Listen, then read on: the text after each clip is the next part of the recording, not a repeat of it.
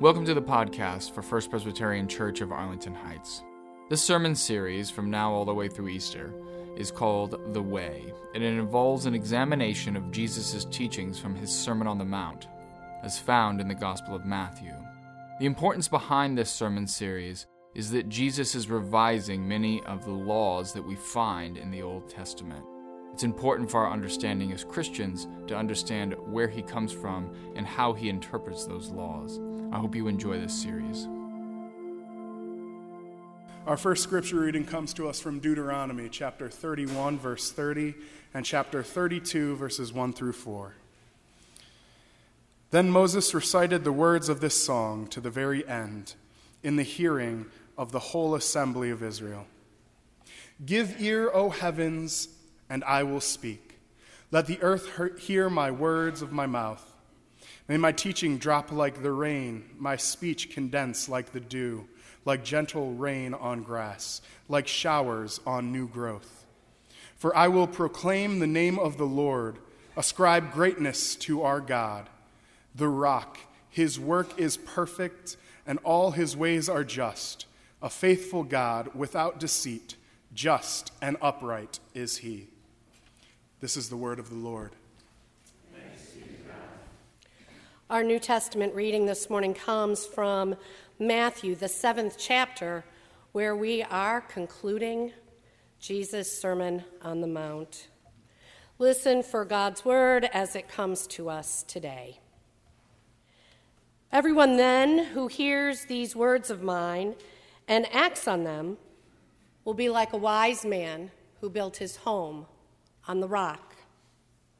The rain fell, the floods came, and the winds blew and beat on that house. But it did not fall, because it had been founded on the rock. And everyone who hears these words of mine and does not act on them will be like a foolish man who built his house on sand. The rain fell, and the floods came, and the winds blew and beat against that house, and it fell. And great was its fall. Now, when Jesus had finished saying these things, the crowds were astounded at his teaching, for he taught them as one having authority, and not as their scribes. The word of the Lord. Thanks be to God. Generally speaking, Thursday evening in our home is kind of a wind-down evening. Ken and I usually try to take Friday and Saturday off when our schedule permits, which is not always, but Thursday night kind of feels like Friday night for those of you that work the Monday through Friday schedule. On this particular Thursday night, Ken was out at his church at a pastor nominating committee meeting, and I was binge watching my new favorite Netflix series, Grace and Frankie. The dog was on my lap. I wasn't feeling very well. You can hear I'm getting over a cold. And the prospect of today's sermon was hanging over my head still. But overall, it was a fairly peaceful, quiet evening.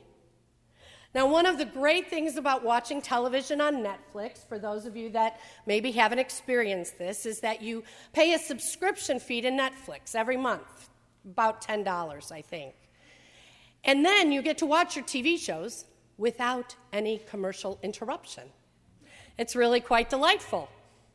So as I'm enjoying the second or third episode of Grace and Frankie, my phone interrupts me, a text tone.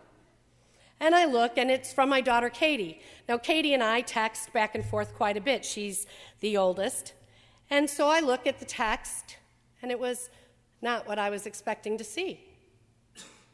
Trump just dropped missiles on Syria. Wow. So in this day of fake news, my immediate response to Katie, who avails herself of all kinds of social media, is, "Are you sure?" To which she sends me a link to a CNN news report. Okay, I thought. And I switched off Netflix and turned on live television and began watching the coverage of the missile attack on Syria. I was almost immediately brought back to another night in another city about 25 years ago, the night that President George H.W. Bush decided to bomb Iraq in response to its invasion of Kuwait.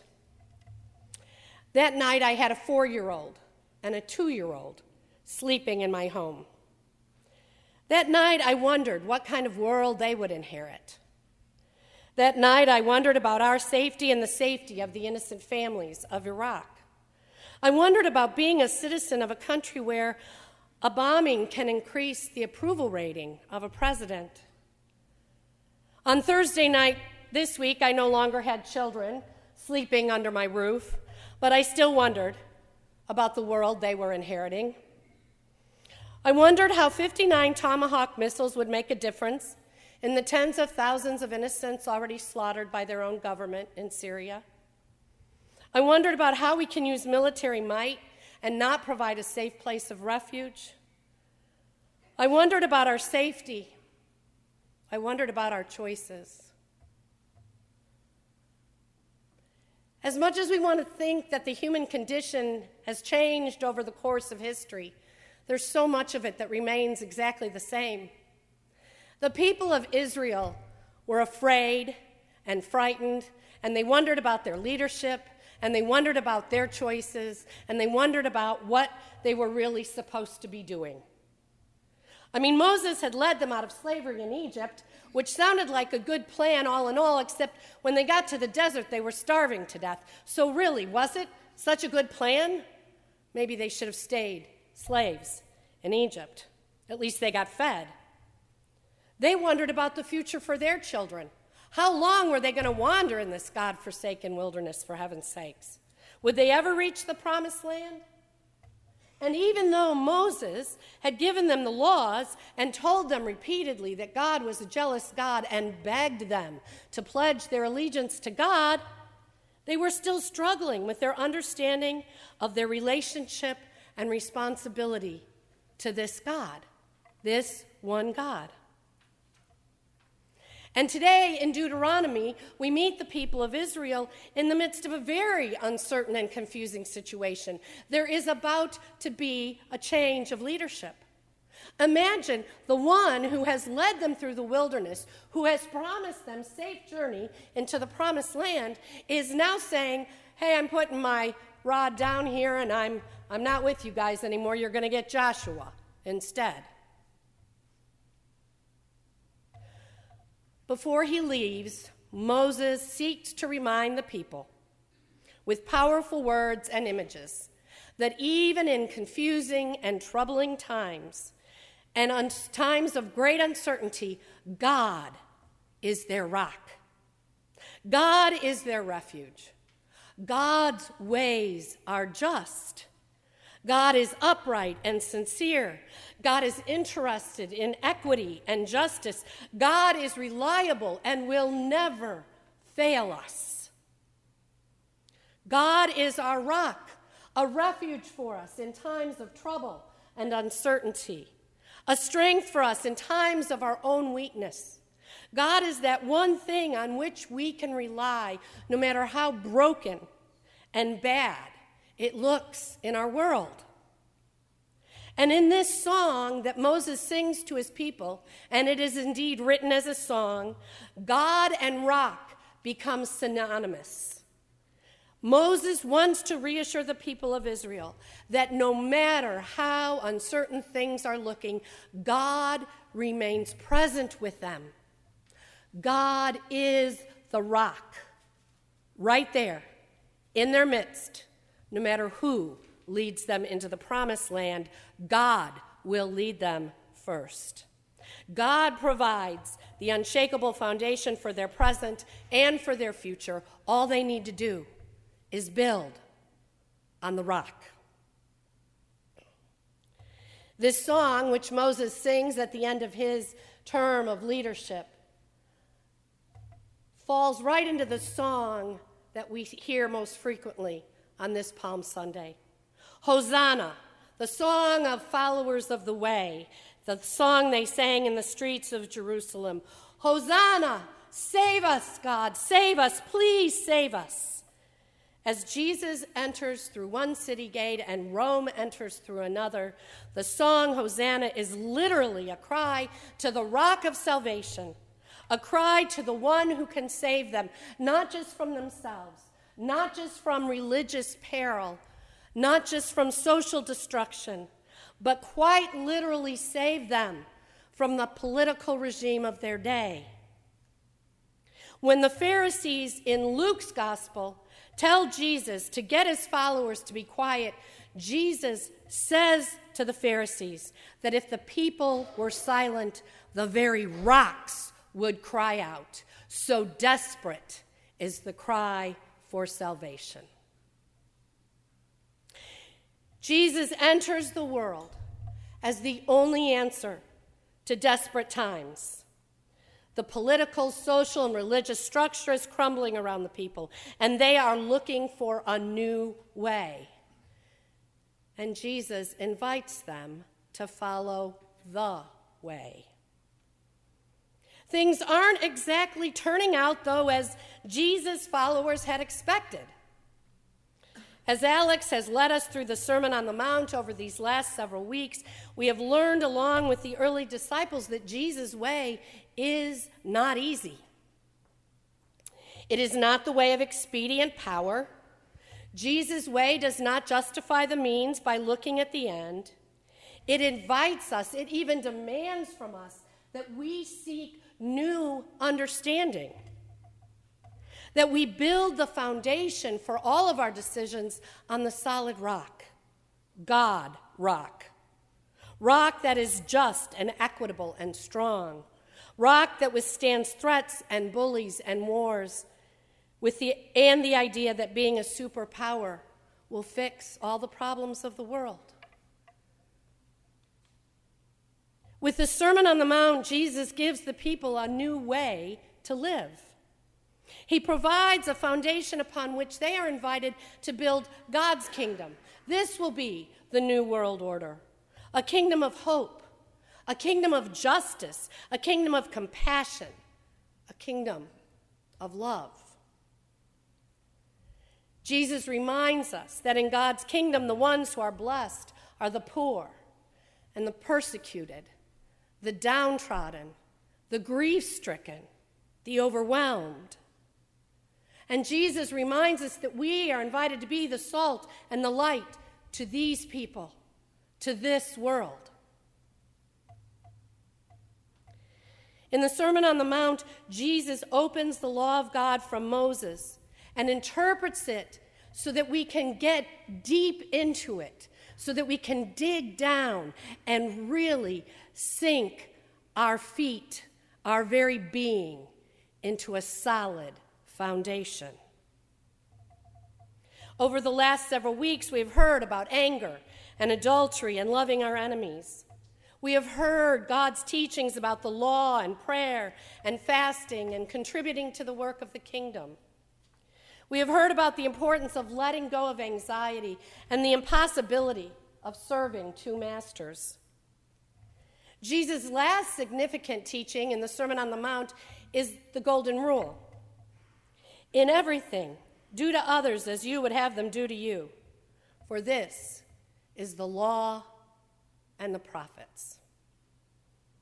The grand finale, the coup de grace, in everything, in everything,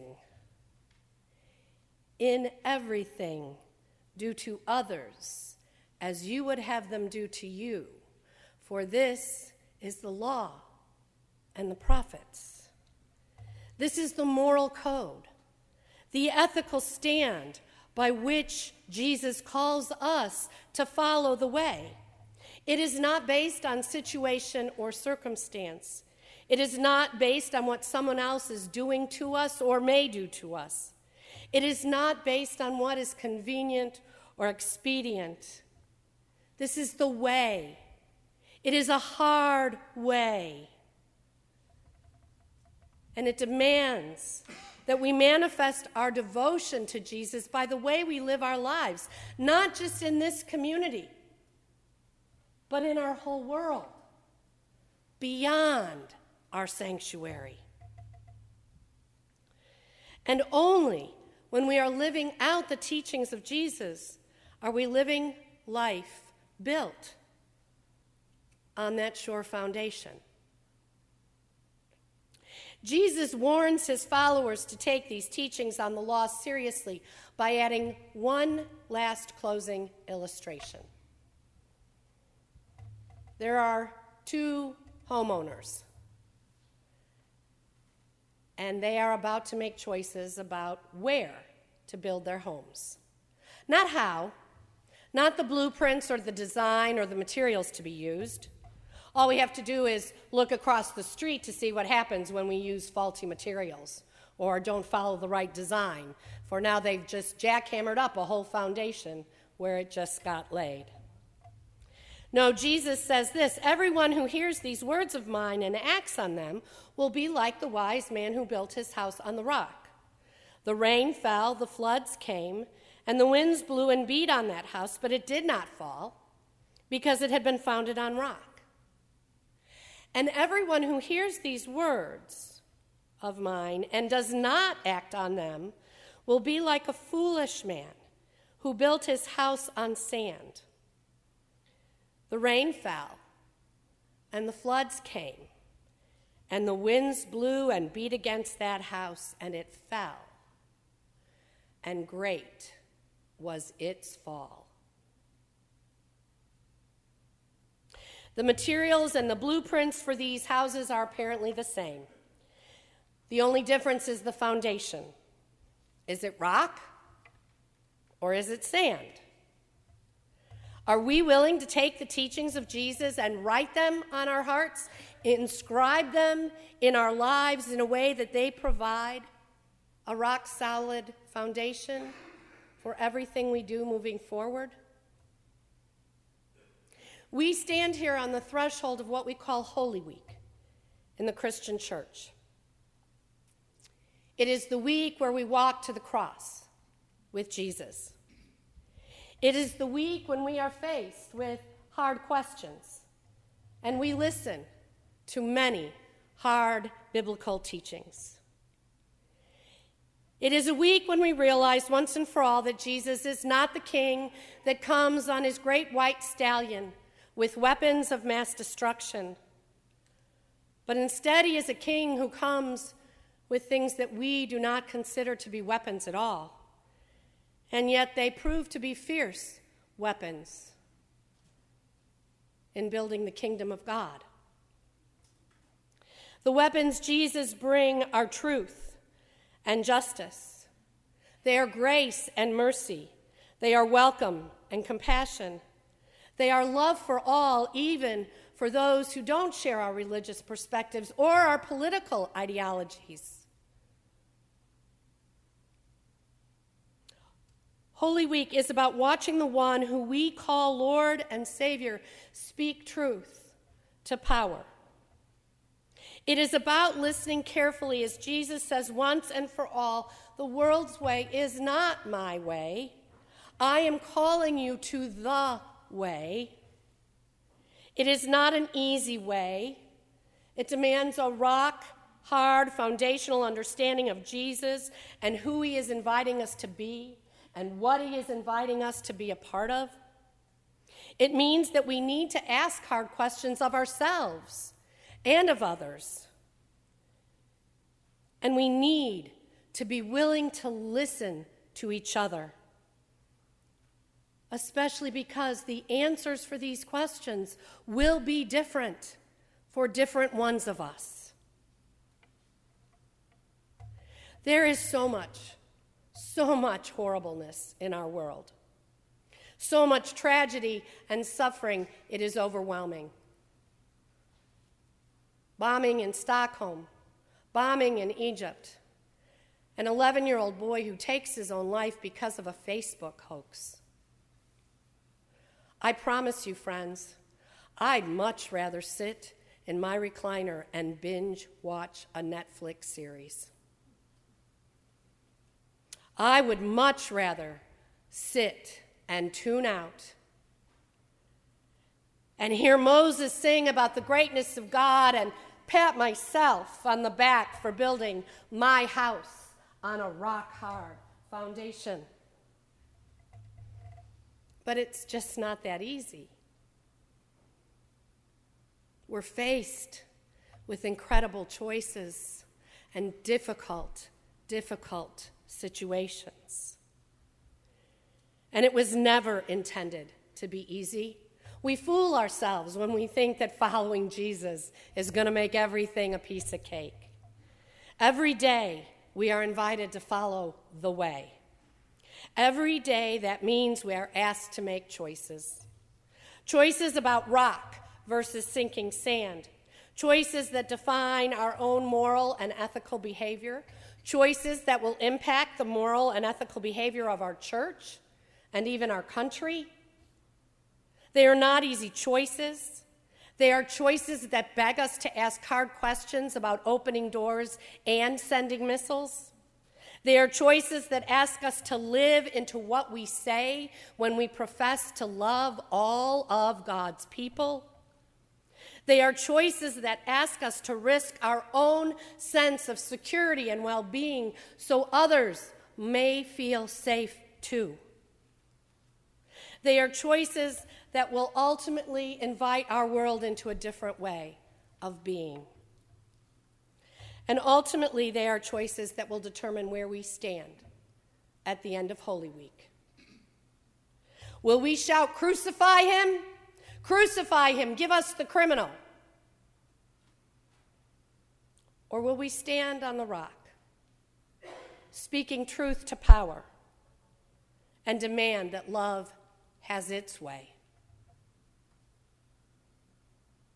I pray we will all find our way to the rock. Amen.